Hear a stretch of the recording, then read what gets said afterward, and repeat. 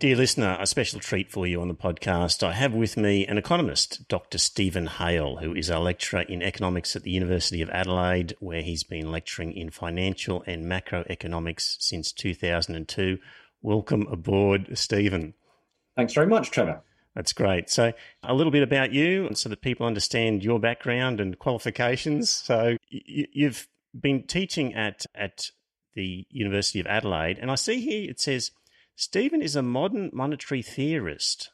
What's a modern monetary theorist? How's that different? Well, don't be put off by the word theory. Modern monetary theory is just an approach to, it's a brand name, really. It's the first serious challenge to what we call neoclassical macroeconomics, which is the approach to talking about the economy, which nearly everybody is familiar with. In decades, I mean, arguably since the 1930s, really.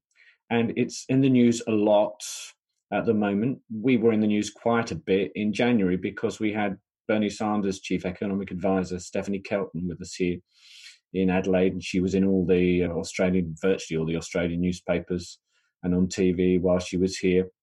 We have a very prominent modern monetary theory or MMT economist who I believe actually was the first person to apply that brand name to come up with the name modern monetary theory. His name is Bill Mitchell, and I hope people enjoy the podcast we're doing. But he also did a long pod, which after they've watched this one, people might like to look out, with Alan Kohler, who people will see every evening on ABC News, a couple of days ago, which explains MMT in a lot more detail, perhaps, than we're going to do here, and it would be good to look at perhaps after we've introduced MMT. Okay, I'll put some links on the show notes so people can find those. Yep. If the big difference between us, well, there's lots of big differences between us and the old-fashioned approach to thinking about macroeconomics, but the big difference that's in the news at the moment is that we have always had a very different way of looking at the appropriate role for the federal government's budget in the economy. And particularly, we see deficit spending by governments. And of course, in Australia at the moment, there's going to be a considerable amount of deficit spending, much more than people would have imagined was possible a few months ago. We see it in a very different way to how orthodox economists see it. So basically the sort of traditional conservative government theory has been that government deficits are bad and surpluses are good, and they kind of liken it to a household budget, whereas a household, you wouldn't spend more than you're earning. That's considered bad form. But I looked at a bit of what you'd written, and I think I looked at one of the YouTube videos that you did, and it seems to me that the mistake people make is when equating the government to a household, what they're doing is they're forgetting that the government actually prints money. And so when the government owes money, it's able to fulfill its promise to repay because it's very easy for the government to print money. Is that kind of a big part of it?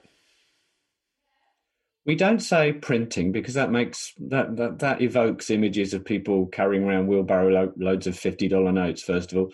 And secondly, we're in the process at the moment of moving rapidly towards the elimination of physical currency in our economy entirely. That's the way it seems anyway. And for example, there's been no increase in the amount of physical currency in the economy, and there won't be in the next few months either. They do technically create money every time they spend. I'll explain how public finances work very, very simply in a moment. Before I do, I perhaps ought to say that before I came to Australia, I used to train bankers, including people working in the Bank of England.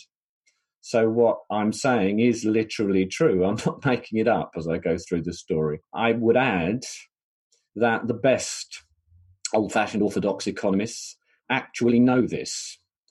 And they are lying to people some of the time, but they justify that to themselves because they think there are good reasons for lying to people.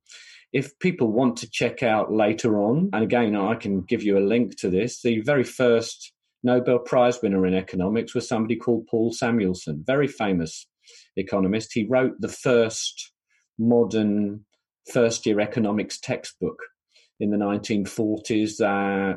Various editions of it have been in use down the years, and probably until the 1980s, it was the best-selling textbook in economics. So people watching this podcast, if they've ever done first-year economics at uni, as one or two of them might have done, they may well have used Paul Samuelson's book. Well, there's a video of him in an interview, I think, from the 1970s, where he says, basically, this is a superstition, just as old-fashioned religions have a lot of myths which are there to scare people and to discipline them. So it's useful for people to believe that the government budget has to be balanced, at least on average over time, even though this is not true, because that's a way of disciplining otherwise irresponsible politicians. Now, that's the justification that they give for lying to people about public finance. Personally, I think if you have irresponsible politicians, you should look for some more politicians. You shouldn't lie to people. I don't think, as a social scientist, it is a valid justification for the narrative which you use when you talk to the general public to say that you're lying to people and that's okay because you're doing it in what you believe to be their own interests. So the lie is that the government budget needs to be balanced because they want people's personal budgets to be balanced, and it's an example? Is that what you're saying? Because they think politicians otherwise would go willy-nilly spending irresponsibly. They think otherwise, or this is what they say, and I don't go along with this, but they argue that otherwise politicians, if only they realised how much freedom of action they have, would be completely irresponsible, would spend without limit, and would create hyperinflation. Now, I think that's complete nonsense, but as I said, if you have irresponsible politicians, you should find some responsible ones to replace them with. If I could just explain about the way that it actually works, maybe. The first thing to say is I would ask people, although this is difficult to do after decades of listening to a misleading narrative, but to get out of their head any parallels at all between their own budgets, our own budgets, and the federal government's budget.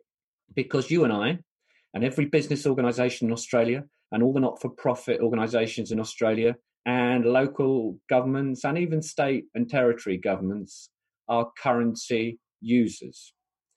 As a currency user, before I can spend Australian dollars, I have to go and get them. I have to earn them, or I have to take them out of savings that I've built up in the past, or I have to borrow them. Of course, if I borrow them, I am imposing a burden on myself in the future because I have to repay those dollars that I've borrowed, and I have to pay interest, and I've got to find the dollars from somewhere if I'm not going to go bankrupt or be in severe financial distress in the future. Well, that's true of you and me. As I said, it's true of the small business around the corner. It's true of the giant corporation. It's even true of the Victorian or New South Wales state governments. They are currency users. They're not currency issuers. The federal government is in a completely different position to the rest of us. Maybe in childhood, or perhaps this is in when your children were young, you watched the Sesame Street program.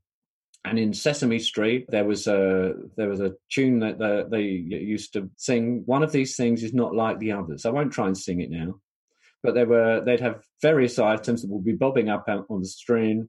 And by the end of the song, you were supposed to identify the one that was different to all the others. Now, the federal government's budget is different to absolutely every other budget in the Australian monetary. And it's different because the federal government is a currency issuer. The federal government spends dollars every day, and every single dollar that they ever spend is a new dollar. So when people talk about printing money, as I said, I don't like that term. If we talk about issuing currency, that's not something new for the government to do. It's something that the government has always done, and it does every single day. Every dollar the government spends is a new dollar. Well, that's different from you and me. They don't go and find dollars first before they spend them. So it's not the case that they raise dollars through taxation or borrowing, and then that would be the case for a state government. It's not the case for the federal government. The federal government spends new dollars into circulation. Could you just describe how that physically happens? Because in a situation where the government is spending more than it's getting in, I haven't mentioned the getting in yet, have I? Right. No. So let's leave that to one side for the moment. Yep. The government, every dollar that the government spends is a new dollar. Taxes don't come into it. They don't get taxes in. They destroy dollars with taxation. So a dollar spent by the federal government places a dollar in our banking system somewhere. Now, it matters who it goes to. It could go to you and me. It could go to the ABC. It could go to Gina Reinhardt. It goes somewhere, but it's a new dollar. Now, of course, if they just spent dollars into circulation and they never deleted any of those dollars again, you'd expect that there'd be a total amount of spending in our economy which would outstrip the productive capacity of the economy, that we'd get shortages, and that we'd get inflation that would undermine the value of the dollar. And if you took it far enough, of course, you could create hyperinflation and people might stop using dollars entirely. And that's where taxes come in. But taxes do not raise money to pay for federal government spending. That's not what happens. Yep, I'm recalling now from your video, it was dollars. Yes, the government. What they do. The government creates. Taxes throw dollars in the bin. Mm-hmm. Taxes vacuum up dollars and throw them away. That's what taxes do. In fact, taxes play two roles macroeconomically. First of all, this is a sort of abstract role, I suppose. They create a demand for the Australian dollar. So if we imagine we didn't have a monetary system yet, and you were introducing a currency for the first time, and you wanted people, if you were in government, to be prepared to do jobs for you, then you'd want them to accept these dollars that you were creating and to work for them. The way in which you'd create a demand for dollars would be that you'd impose a tax. Right. So you'd say, in a month's time or in 6 months' time, you're going to have to pay me some Australian dollars or you're going to be in big trouble. How are you going to get these dollars? Well, you're either going to have to work for me, the government, or you're going to have to provide some service to people who work for me, the government, but you're going to have to get these dollars. Now, time and again through history, this is how a currency has been introduced. It's been introduced by creating what we call a tax liability in the private sector. And by doing that, you create a demand for your currency, and then you spend some of that currency into circulation. You can't tax it out of circulation until you've spent it into circulation. So logically, government spending comes first. In this case, it's obvious the government can't go and collect taxes from anyone in Australian dollars because they don't exist yet. So you have to spend the dollars into the banking system before you tax some of them out of the banking system again. And then it's important for you over time to tax enough of them out of the system so that they maintain their value. So government spending creates Australian dollars in the banking system and actually also in banks, the accounts that the banks have themselves at the Reserve Bank of Australia, at the central bank. We then tax some of those dollars. Sorry, all the background noise is putting me off a bit. We tax some of those dollars back out of circulation again in order to maintain the value of the dollar and to prevent there being inflation because there's too much spending on not enough goods and services that are available. However, although taxes play a vital role in the system, it is not the case that taxes and government spending have to be at the same level. And indeed, historically, this is not normal. In Australia, for example, for about 80% of the years since federation, the federal government has run a deficit. It's spent more dollars into the system than it's taxed out of the system. And Australia is not unusual in this. This is the case in the great majority of countries. And for technical reasons, if you run huge persistent trade surpluses, this might not be true of you. So if we were talking about Singapore or Norway, but for almost all countries, over time, almost all the time, governments have historically run deficits. This is nothing new. In the case of the US, across your entire lifetime, the only period of significant government surpluses was the last 4 years of the last century under Bill Clinton. Other than that, the US government has always run deficits. And it's important that governments do run deficits because the government's deficit is our surplus. So when the government spends more than it taxes, it's putting more dollars into our bank accounts than it's taking out of them. It's making a net deposit of dollars in the banking system. It's helping to create, in other words, sustainable, strong private sector balance sheets. That's all a government deficit is. And go on. When would be a good time, if any, to run a surplus? When would it be justified? Because our Conservative government was crowing about bringing the budget into surplus. So when, if any, is it necessary to have a surplus? Well, first of all, they weren't going to manage to bring it into surplus because even before this virus hit, the government budget, having been for a few months in surplus, was back in deficit again. But the only time that it is appropriate to run a government surplus is when it is necessary to limit total spending in the economy, total spending in our economy by the government and the private sector and the rest of the world in order to avoid accelerating inflation.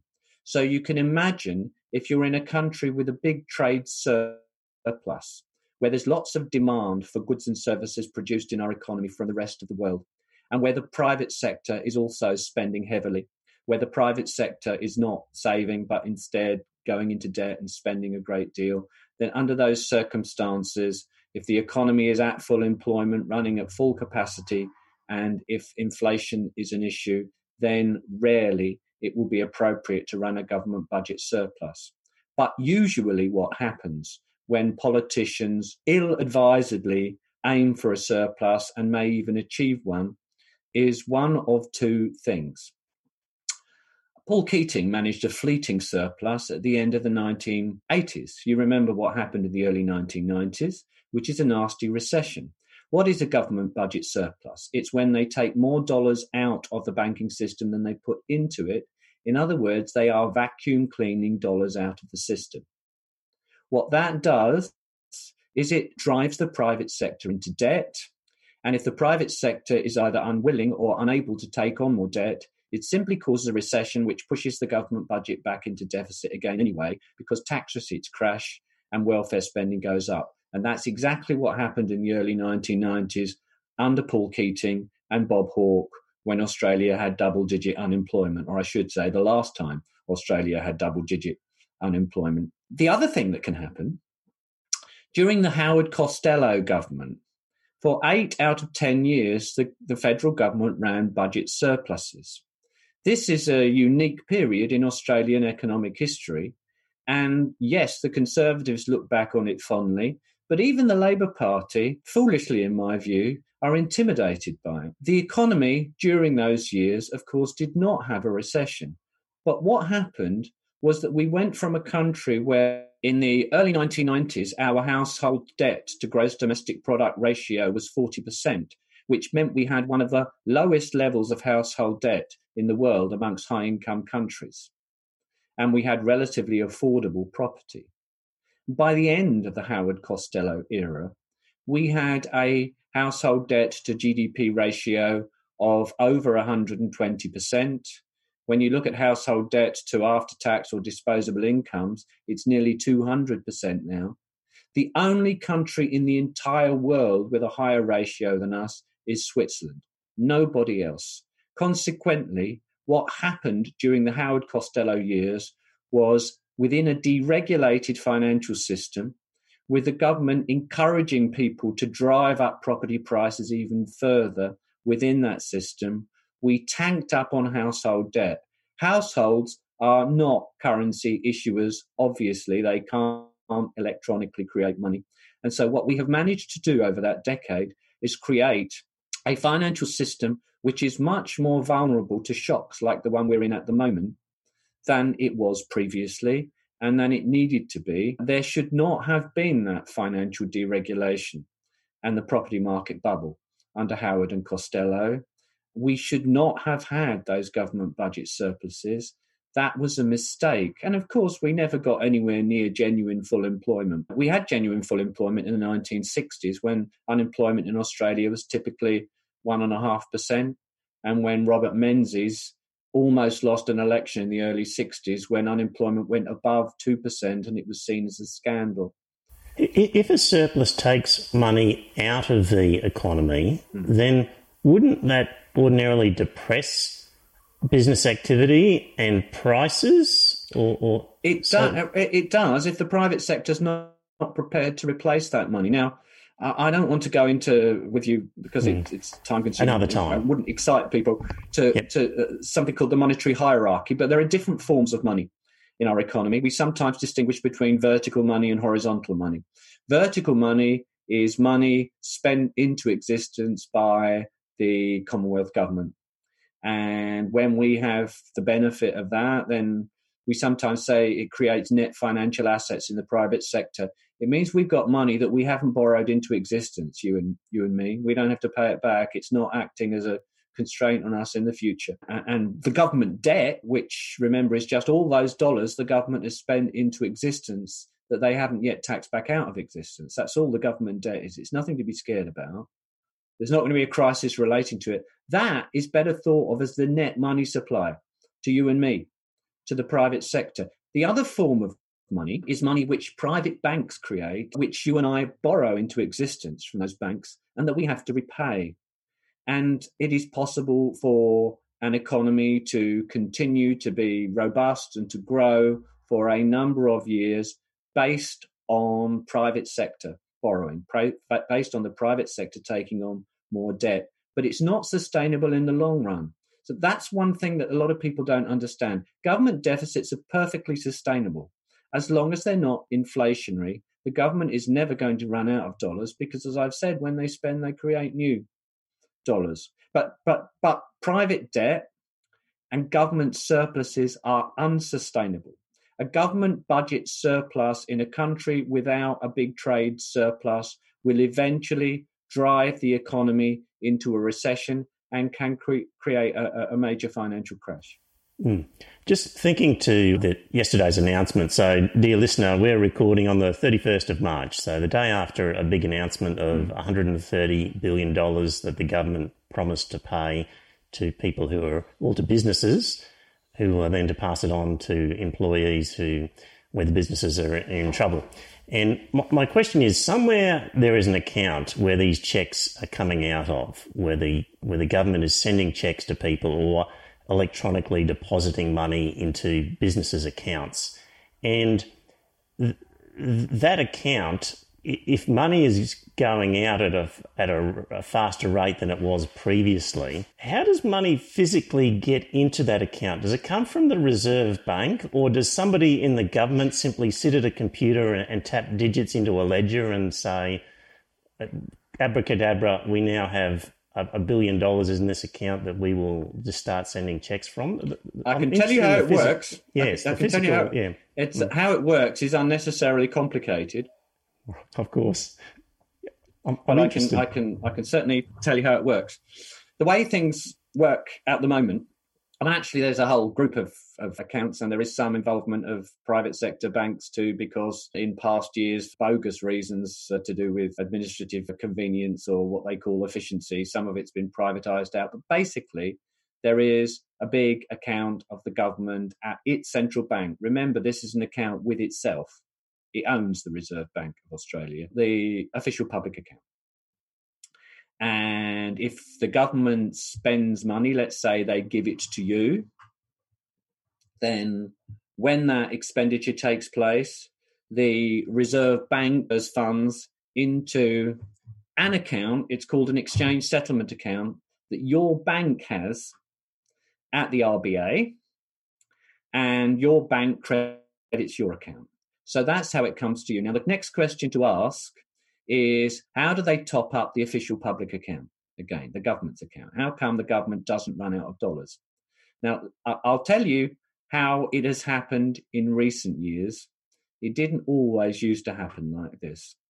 How it's happened in recent times is that we have got into the habit of the government issuing treasury bonds, issuing what people regard as government debt by auction to financial institutions that bid for these bonds on a regular basis. When the current system was introduced, I've said recently, actually, the current system came in 1982. That's just showing my age.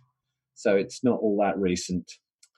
But when the current system came in, the reason for doing things the way it is done at the moment is not because the government needs to borrow money by issuing those bonds. The Reserve Bank, in a document which it put out in 1982, and actually it's on the RBA website still, there's a history of government bond issuance on the RBA website if people want to look it up. When they went to the auction system in 1982, it was because when the government spends more than it taxes, they put more into bank reserve accounts than they take out. And that floods the private banks with cash. And for reasons I probably shouldn't go into, if that happens, the Reserve Bank's official interest rate, called the cash rate, everybody's heard about the cash rate, which is currently 0.25%, the Reserve Bank loses control over. It goes down. So in order, when we move to something like our current interest rate system, interest rates used to be administered in Australia in the 1970s. When they were freed up and left to the market, in order for the RBA to control the cash rate, it was necessary to drain that cash again from the banking system. And the way that cash was drained was from originally it was the Reserve Bank. Later on, the responsibility was transferred to the Australian Office of Financial Management, which is part of the Treasury. It was necessary for somebody to sell government bonds, which absorbed that cash again, took it out of the banking system. This was also popular with fund managers because, of course, rather than them having transaction accounts with banks, they now held treasury bonds, which are highly liquid, absolutely safe, and that they got a good interest rate on. But things have changed in the last 11 days or so because the Reserve Bank has now started doing something called quantitative easing, which means they're buying those government bonds back again. So the system as it works at the moment, when the government spends more than it taxes, yes, they issue government bonds, which they sell to private investors, or what's called the primary market when they're first sold. But then immediately, or almost immediately, the Reserve Bank is coming along and buying those bonds on the secondary market and taking them back out of the system again. Now, the Reserve Bank is part of the federal government anyway. So the end result is that basically the Reserve Bank is just crediting the government's account. That's what's happening. But they're doing it indirectly. The government is, yes, it looks as though it's borrowing dollars from the private sector by issuing bonds. But then the government's Reserve Bank is buying those bonds on the secondary market. So you end up with the Reserve Bank, you could say, lending dollars to the government. It's even more absurd than this because the federal government then pays interest on these bonds, which it pays to the Reserve Bank. The Reserve Bank then accounts for these interest payments as profit. And guess what happens to Reserve Bank profits? They go back to the government. Right, of course. So basically, yes, the government is just spending without any financial constraint. The Reserve Bank is crediting a cell on its spreadsheet, which you can call the official public account if you like. The government is spending that money. If somebody doesn't understand how the system works, I can quite see that they might think that the government needs taxes to top up its account, or the government needs to borrow to top up its account. That's not what's happening. What is happening at the moment basically is the RBA indirectly, via an accounting sleight of hand, is stuffing the Treasury's account of the RBA with as many dollars as the Treasury wants to spend. That's what's happening. Okay, so in a sense, it's got nothing to do with any other country. Sometimes people talk about us sort of running deficits and borrowing from other countries as part of this process, but that's not part of it at all, right? So, well, we don't ban foreign investors from buying Treasury bonds. They don't generally buy them in the primary market, but anyone can buy Treasury bonds on the secondary market. So down the years, there has been a high demand for the Australian dollar in investment portfolios around the world. our currency is the fifth or the sixth most heavily traded currency on the foreign exchange market. And the rest of the world has wanted to net save in Australian dollars. The counterpart of that is that until last year, we were running sort of a trade deficit. The right term is the current account deficit on our balance of payments. We were not borrowing from the rest of the world in foreign currency, not overall. Our private sector debt, which is in foreign currency terms, the word is hedged. Basically, overall, Australia does not have foreign currency denominated debt. The rest of the world holds our currency. As far as the government is concerned, the federal government has no significant foreign currency debt at all. However, foreign investors own government bonds. They own quite a lot of them. The government has not been dependent on foreign investors to buy those bonds. However, they have not banned foreign investors from buying those bonds. That's why foreign investors hold them. Yep. Okay. If I can just sort of try and put this in my mind to get this straight. The Reserve Bank provides, in a sense, cheap money to banks who then give it to the federal government in the way of buying a bond. So a bond is like an IOU from the federal government saying in 5 years' time, I'll give you this money back plus 3% or whatever the interest rate is. Basically, so's a $50 note. A $50 note is an IOU from the government, but it's via the RBA, but it's just saying, I'll give you another $50 note. So the RBA in there sits at a computer and a ledger and just creates money, which it then lends at a cheap rate to major banks and people like that, who then effectively deposit that with the government in the form of a treasury bond and get an IOU back from the government. Not really. I've got that wrong. Well, under normal circumstances, what happens when the government spends more dollars than it taxes, then there is a transfer into private banks' exchange settlement accounts. If nothing else happened, there would be more funds in private sector banks' exchange settlement accounts than they needed to hold. Now, the way in which the cash rate works, the cash rate is not an interest rate at which the RBA lends to anyone. It's not an interest rate at which the RBA borrows from anyone. It is a target the Reserve Bank publishes for the rate of interest at which it wants private banks to lend to each other overnight or for 24 hours. That's what the cash rate is. It's a key interest rate. The Reserve Bank, strictly speaking, when they make their cash rate announcements every month, they're not announcing the cash rate, they're announcing their target for the cash rate. Now, if there's too much cash in the banking system, then there will be more banks wanting to lend excess cash overnight to other banks than there are banks that need to borrow. And under those circumstances, the cash rate would fall below the Reserve Bank's target. The Reserve Bank does not want that to happen. In order to stop that happening, historically, when the government has spent more than it's taxed, putting additional reserves into the system, to prevent the RBA from having to do anything drastic to defend its target cash rate, the Treasury issues government bonds. Those government bonds drain off those excess reserves and prevent them putting downward pressure on the cash rate. So what the end of this story basically is that it is the government spending that is funding the purchase of the Treasury bonds. It's not the Treasury bonds that's funding the purpose, the government spending. Now, everybody that works on the operational side in the Reserve Bank understands this perfectly well. And when the current system was introduced, because prior to 1982, the RBA often just stuffed cash into the government. When the current system was introduced, it was explained very clearly.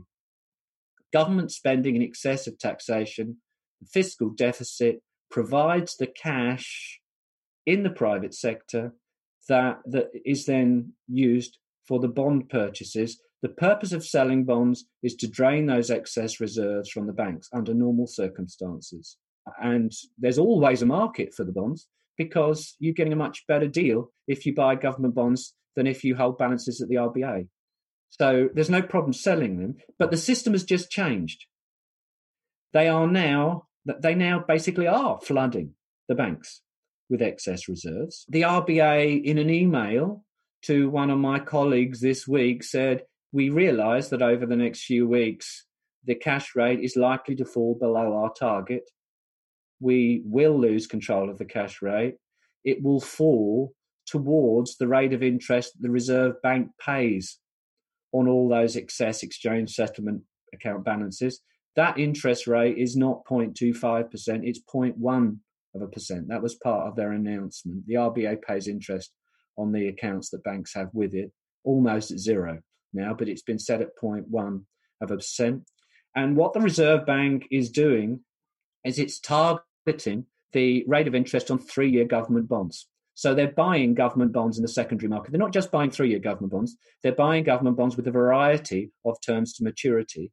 But they have set themselves a target, which is to buy those government bonds until they've driven the prices of them up enough so that the interest rate on them is 0.25%, equal to the cash rate. And they said they're prepared to do this without limit.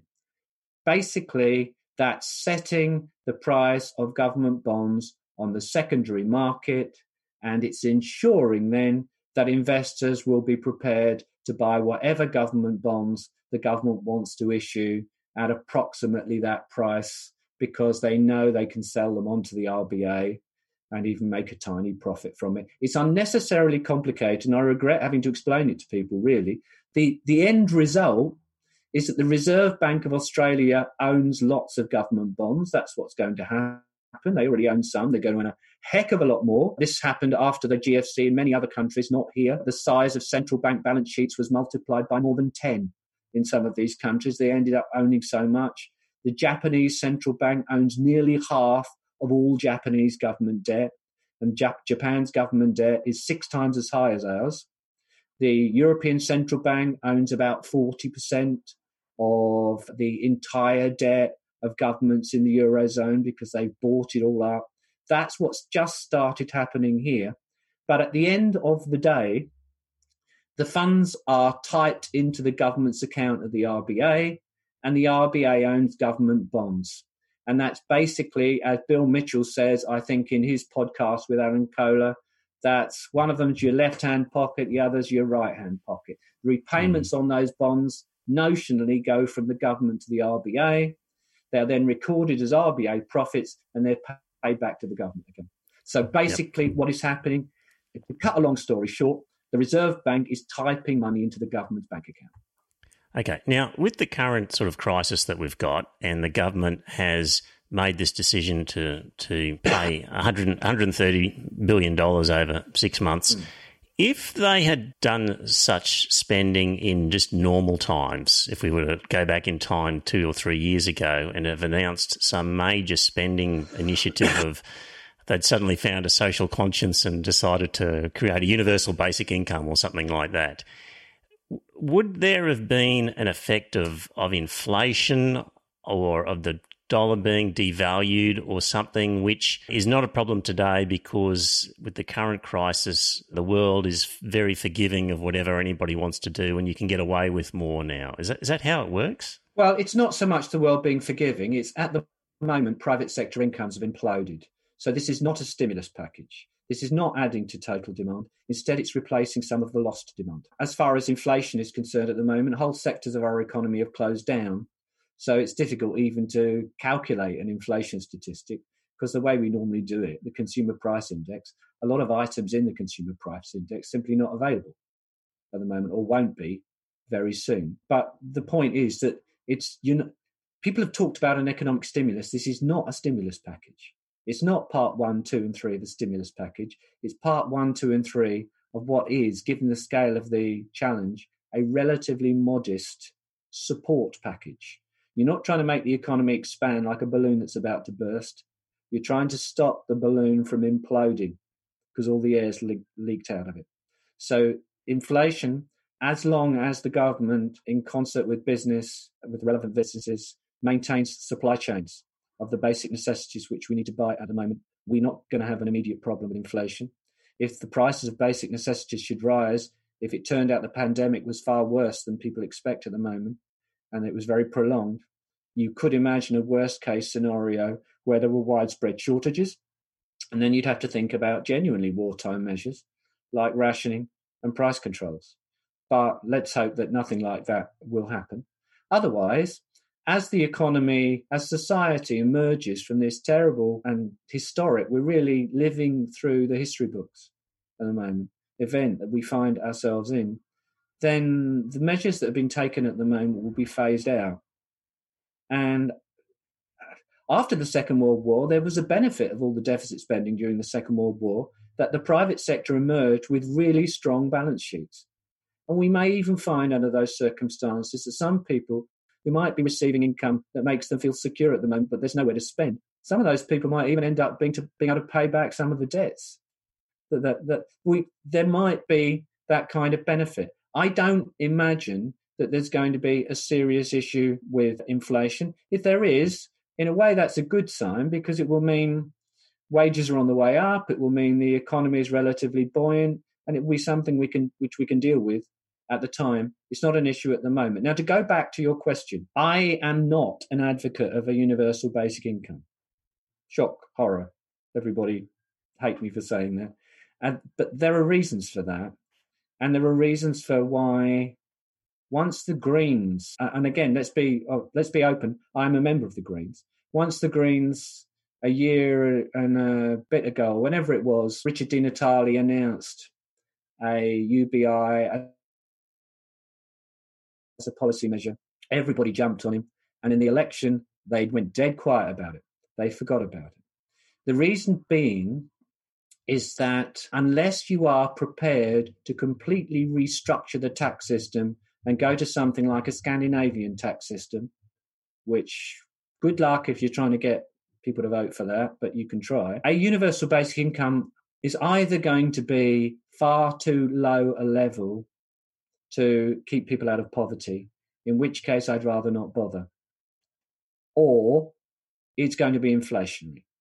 One of the two under normal circumstances, because if you wanted to match the single person's age pension, UBI, which I think you'd have to do if particularly people talk about getting rid of all social security payments like that, you can't get rid of them and then put someone on a lower figure. If you're going to do that, it involved an amount of spending which was virtually as high as all federal government spending on everything.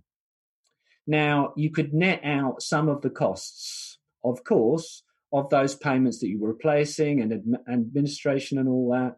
But even so, it would have involved a 50% increase in federal government expenditure, which under normal circumstances in our economy, bearing in mind, of course, that the people who would be receiving this money, a lot of them would really need it, and I would find other ways of delivering it to them, it would lead to a big increase in spending. It's not an ecological measure. You'd need to open up some of your coal-fired power stations again, maybe to power the economy, if you were going to try and supply all the goods that people would want to buy.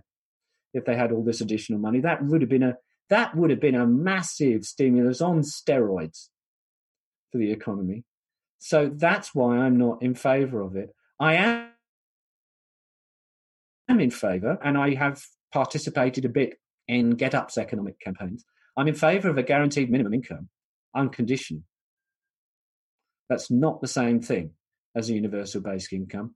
And I'm also in favour, under normal times, and I hope this will happen, and it's been discussed a lot, particularly by Bernie Sanders in the US, I'm in favour as a superior automatic economic stabiliser to anything we've ever had in the past of a federal job guarantee. So that if you lose your job, or if you don't have enough hours at work, then sure, there is a guaranteed minimum income. We're not going to let you starve, but there is a much higher payment than that you can take advantage of. If you take a job in a program which is locally administered but federally funded by the currency issuer, working either in environmental repair and restoration or social care in one way or another, we're not talking about nursing here, but things like support to allow elderly or vulnerable people to be independent at home, to work within the not-for-profit sector. We've got a whole variety of ideas that we're not short of jobs that people could do. And in South Australia, we've been talking to local councils. I did a forum which had the mayor and some councillors from Mitcham Council in South Australia before Christmas talking about this. So local authorities are not short of ideas, and the local community is not short of ideas. There's a lot that we could be doing usefully in Australia. We're not running out, and we aren't going to run out of things that we can do for each other if the funding is available. The idea behind a federal job guarantee is that when the economy takes a downturn, if people lose their jobs, they have the option, not the obligation, not going to lose other entitlements, but they have the option, if they want, to turn up at the local job guarantee office and to participate in one of a number of scalable but socially useful activities for which they'll get paid and they'll get the normal working conditions. And you can stay in the federal job guarantee permanently if you like. In the New Deal in the US in the 1930s, they paid people to do arts, drama, they paid people to write, to do scientific research, but you could also be being paid to plant trees or pull up weeds or work on small infrastructural projects, yes, but things like paths through parks, not the sorts of things that would normally be done in the private sector or the conventional public sector. And so automatically, spending on the job guarantee will increase during an economic downturn without any delay and without politicians or public servants having to forecast anything or react to anything or to take any decisions, because this program would be budgeted per participant.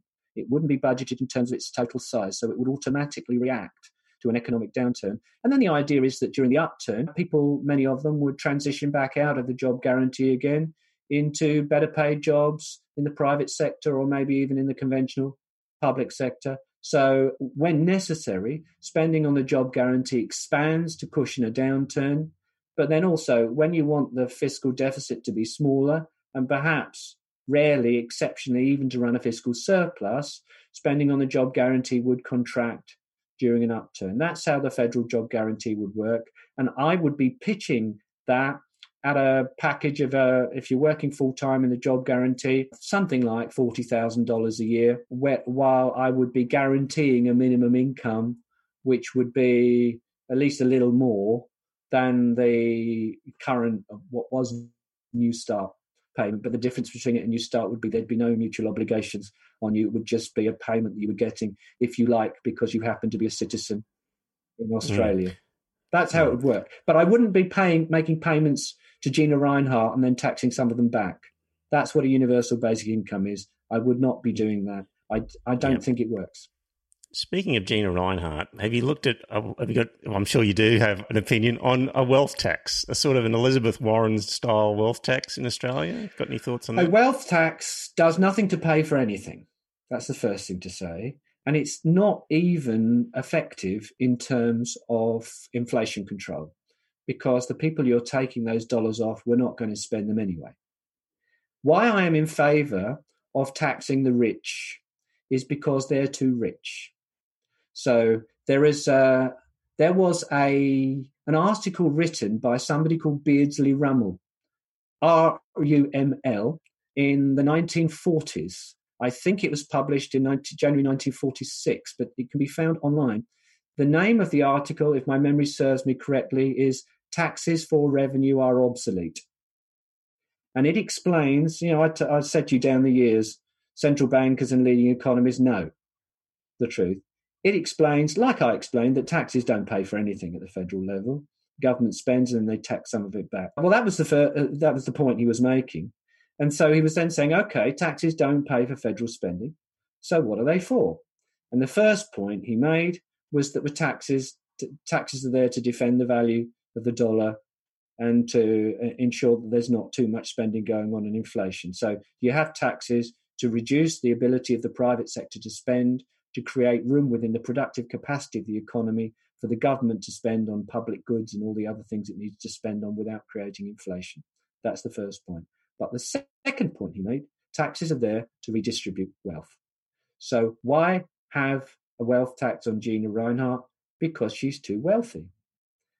Personally, if there was an easy way of doing this, given that we have a minimum wage, I would have a maximum level of remuneration. I would pre-distribute rather than redistribute through the tax system, given the choice. I would have workers on company boards of directors. So I would have employees in general having more influence. over the packages that chief executives get from companies. I would be looking very carefully options and other benefits that chief executives get. And in an ideal world, there would be a maximum level of remuneration. And I'm also happy for there to be a maximum level of wealth. You could even let people notionally pay themselves above that, but have a list of charities to which any additional sum has to be donated. So effectively, they have a 100% tax rate over a certain level. And I'm not opposed to a wealth tax in itself. I certainly think there should be an inheritance tax, as there is in lots of other countries, as there is in the UK. But people have to bear in mind we are taxing people like Gina Reinhardt heavily because we believe they're too wealthy. They've got too great a demand over real resources, and especially they have too much political influence. And that's why we're taxing them. Does it pay for healthcare? Does it pay for Medicare? Does it pay for schools? Does it pay for public services? No, it does absolutely nothing at all to do that. I'm sorry if that's shocking for people, but the way our monetary system works at the federal level, taxes fund nothing. That's not how the system works. And if you are using taxes to limit inflationary pressures, then if you wanted to be a sort of pro-rich person doing arguments, you'd say actually taxing the rich doesn't really help there either, because they're not going to spend the dollars anyway. It's such an interesting way of looking at it that we are so indoctrinated of thinking of money in and out and balancing, and the way you're describing it is such a contrast to and just another dimension of thinking about it that it's just hard to get your head around it as a matter of ordinary thinking. So, well, I take you back to Paul Samuelson at the beginning, that Nobel Prize-winning economist. The narrative that we're all used to is an old-fashioned religion. His words, not mine. It's there to scare people. Yeah. Now, on a completely different topic, kind of, but just before we finish up, the US dollar, is it true that the US has been getting a bit of a free ride and an advantage from being the world's sort of default currency? And could this sort of coronavirus sort of crisis accelerate the demise of the US dollar, where it's no longer the world's currency? Do you have any thoughts on the US dollar at all? Tell me what I need to know about the US dollar. As far as the US dollar is concerned, I suppose there is one way in which things are unfair, in that the global financial crisis started in the US, and when the global financial crisis happens, everybody wants to buy US dollars. And the same thing, to an extent, is true now. The Australian dollar is seen as a relatively high-risk currency, partly because we're a commodity currency. And so when the world is a very uncertain place, there tends to be downward pressure on the Australian dollar. But people can relax. Our economy is flexible and enough so that actually we hardly notice it. The Australian dollar has been sliding for a while.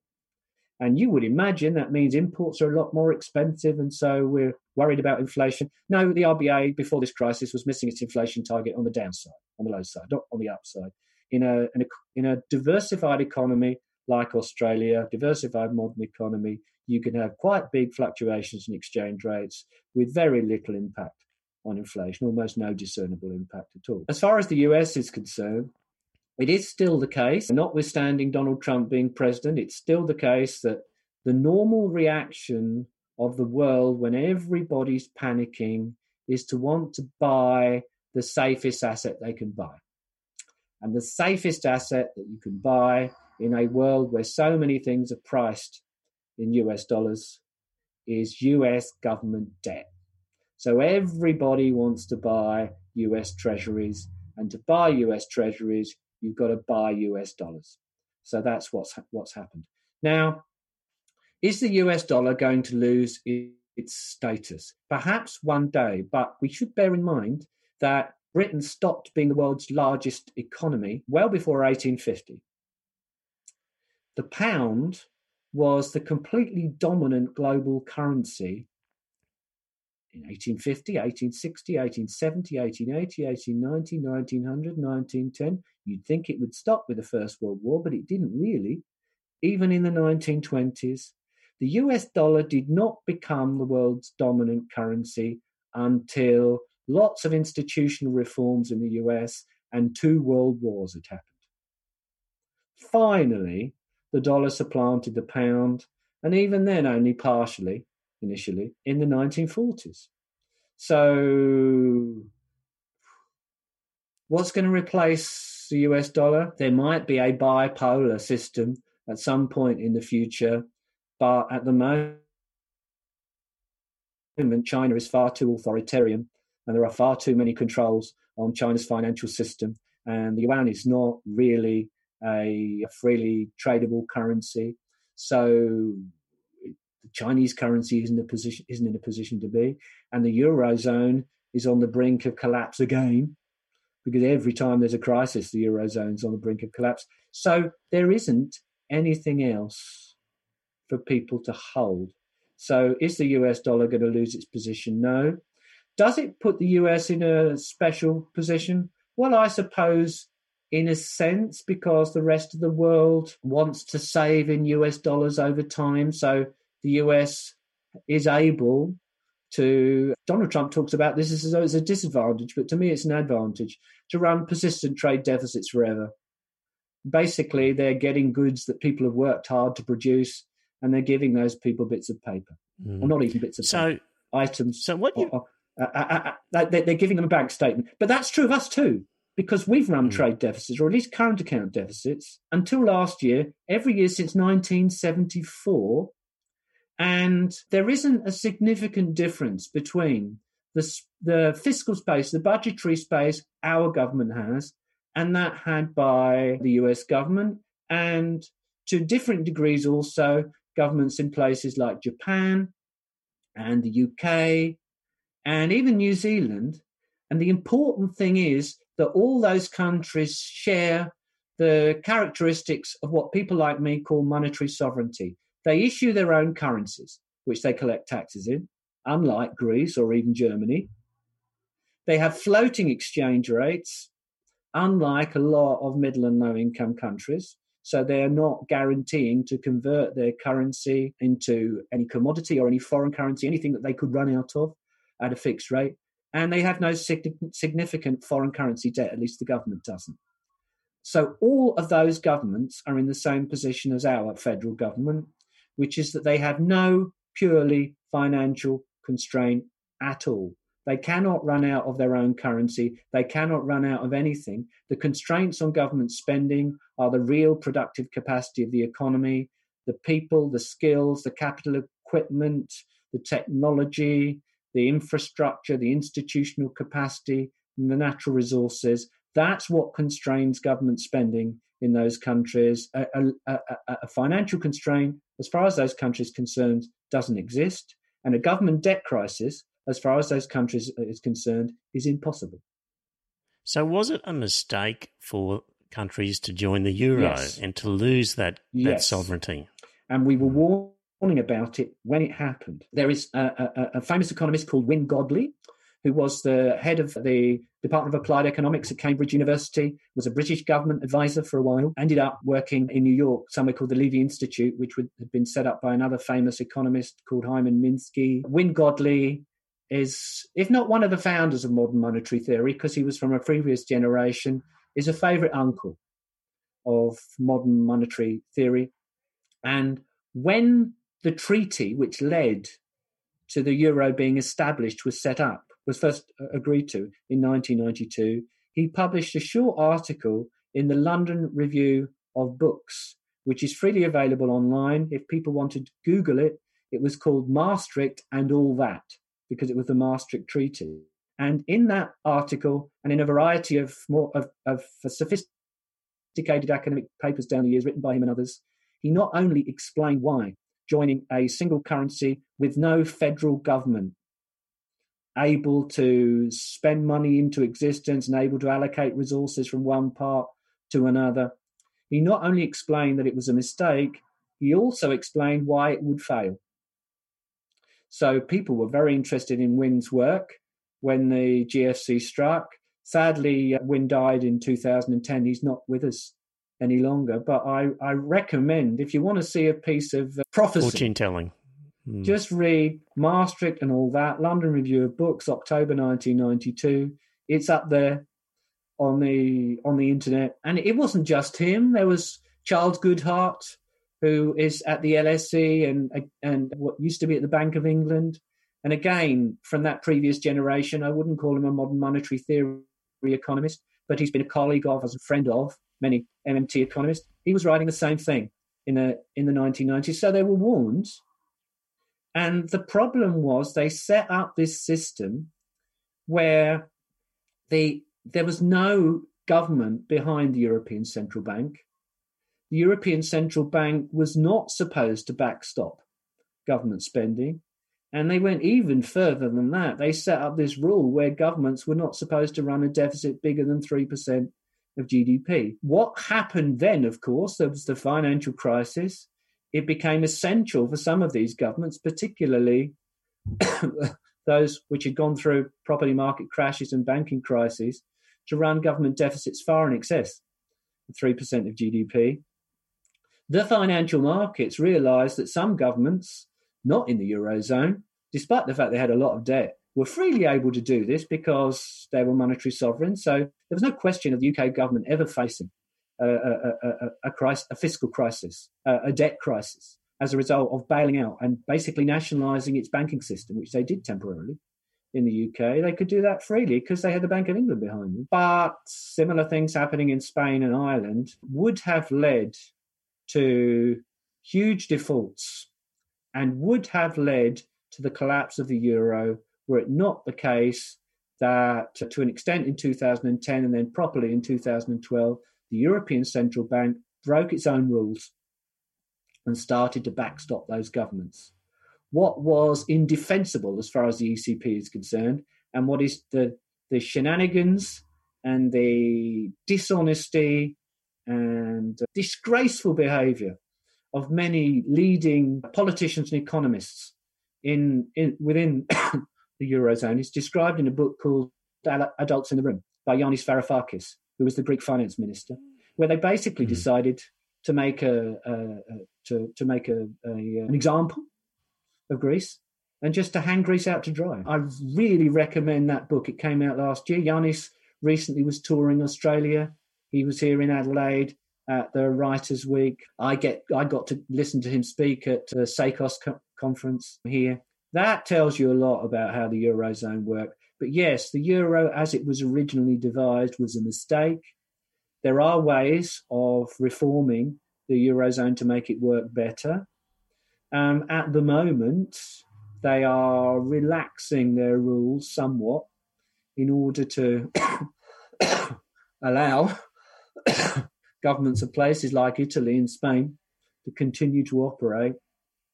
What will happen in the medium term, I don't know. The ideal thing to happen from an economic point of view would be federalism, to have a strong federal government with a central budget. But the way that national identities work in Europe, it doesn't seem that any such body could have democratic legitimacy. So it doesn't seem like that's very likely. What's my recommendation? I don't think my recommendation will happen, and it wouldn't be Yanis's recommendation. My recommendation is a planned unravelling of the Eurozone and a return to national currencies.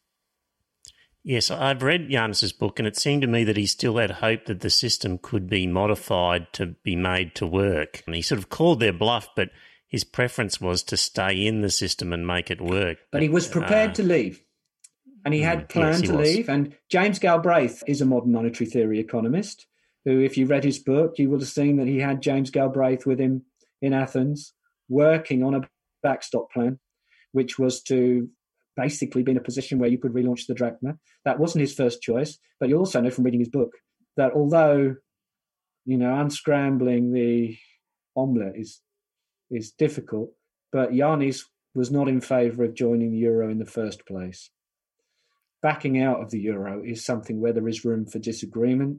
Yanis and Bill Mitchell are good friends.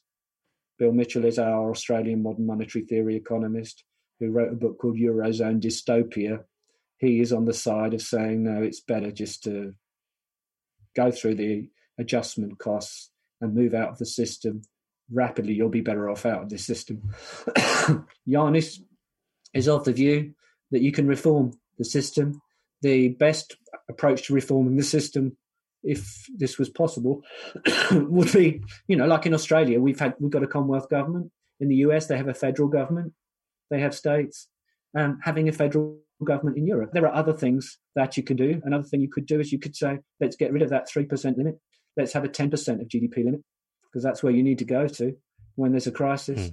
And let's have the European Central Bank unconditionally backstopping governments so that it is acting as a central bank for those governments. That creates some of its own problems too, because in 5,000 years of monetary history, and this is not something new, we've had money and we've effectively even had central banking for 5,000 years at least. There has never been a monetary experiment like the Eurozone. And there are probably good reasons for that. So just to finish off, we're covering the planet here. But in terms of Brexit, did you have a strong opinion about how drastic the the effect would be on the UK? And does the crisis at the moment change that in any way? Does it just some Brexit elevator pitch thoughts, Stephen? I didn't think that there'd be a massive impact in the long run. There were bound to be some transitional costs, but they're irrelevant now, really, because this is a crisis. It's massively bigger than Brexit. So there was nonsense on both sides, really, in the Brexit debate. But the forecasts about economic collapse in the UK as a consequence of going to World Trade Organization rules for trading with Europe were, in my view, nonsensical. That's not to say that there were not going to be and will not be some adjustment costs, because the details have not been worked out yet. On the other hand, I was ambivalent about Brexit because Britain wasn't in the euro anyway. Yes. The issue, or an issue, that people who were very keen from the left on Brexit were concerned about was that some of the policies that Jeremy Corbyn was putting forward, and some of the policies which any progressive government in the future might want to put forward in the UK or in other European countries. Some of the things that were happening now, actually, because there's no technically, probably against European law. For example, Right. Britain at the moment is renationalising the railways because all the companies are crashing. Now, there was a possibility that such measures of that would be against European competition legislation, so could be blocked. And on that basis, that you could put an argument together and say, well, if we had a progressive government in Britain, we're probably better off out of the euro, of the European Union, because the European Union has been set up fundamentally as a neoliberal institution with a bias towards privatisation and with practically forbidding state ownership where state ownership didn't exist before, and putting all sorts of other restrictions on the freedom of national governments to act in ways that they might want to act, perhaps to protect people or protect the environment. So there is a Lexit case. It's not all about right-wing xenophobes. And there are people on the left, including in the Labour Party, who were in favour of leaving the European Union, and indeed going back a generation or two ago when it was called the European Community. Famous left-wing people like Tony Benn were always in favour of leaving and never in favour of joining in the first place, the way that it's set up. The issue then is, are you Yanis Varoufakis? Do you want to try and reform it from within? Or do you think, no, that's just impossible? We're better off outside. I don't have a clear answer to that, so I'm ambivalent. Yeah. Stephen, you're starting to enter coughing fits, which indicates you need to grab some medicine or a glass of water or whatever. And we've gone on, and this has been great. I'd really like to do this again at another time and explore this, because people don't talk about economics enough, and it's tricky. And the way you're describing it, a new way of, well, not a new way, but a completely different way of thinking about money and how it's generated. It's part of what we need to do to get our heads around some important questions over the next few years. So thank you very much for coming onto my humble podcast, and I hope we can do it again down the track.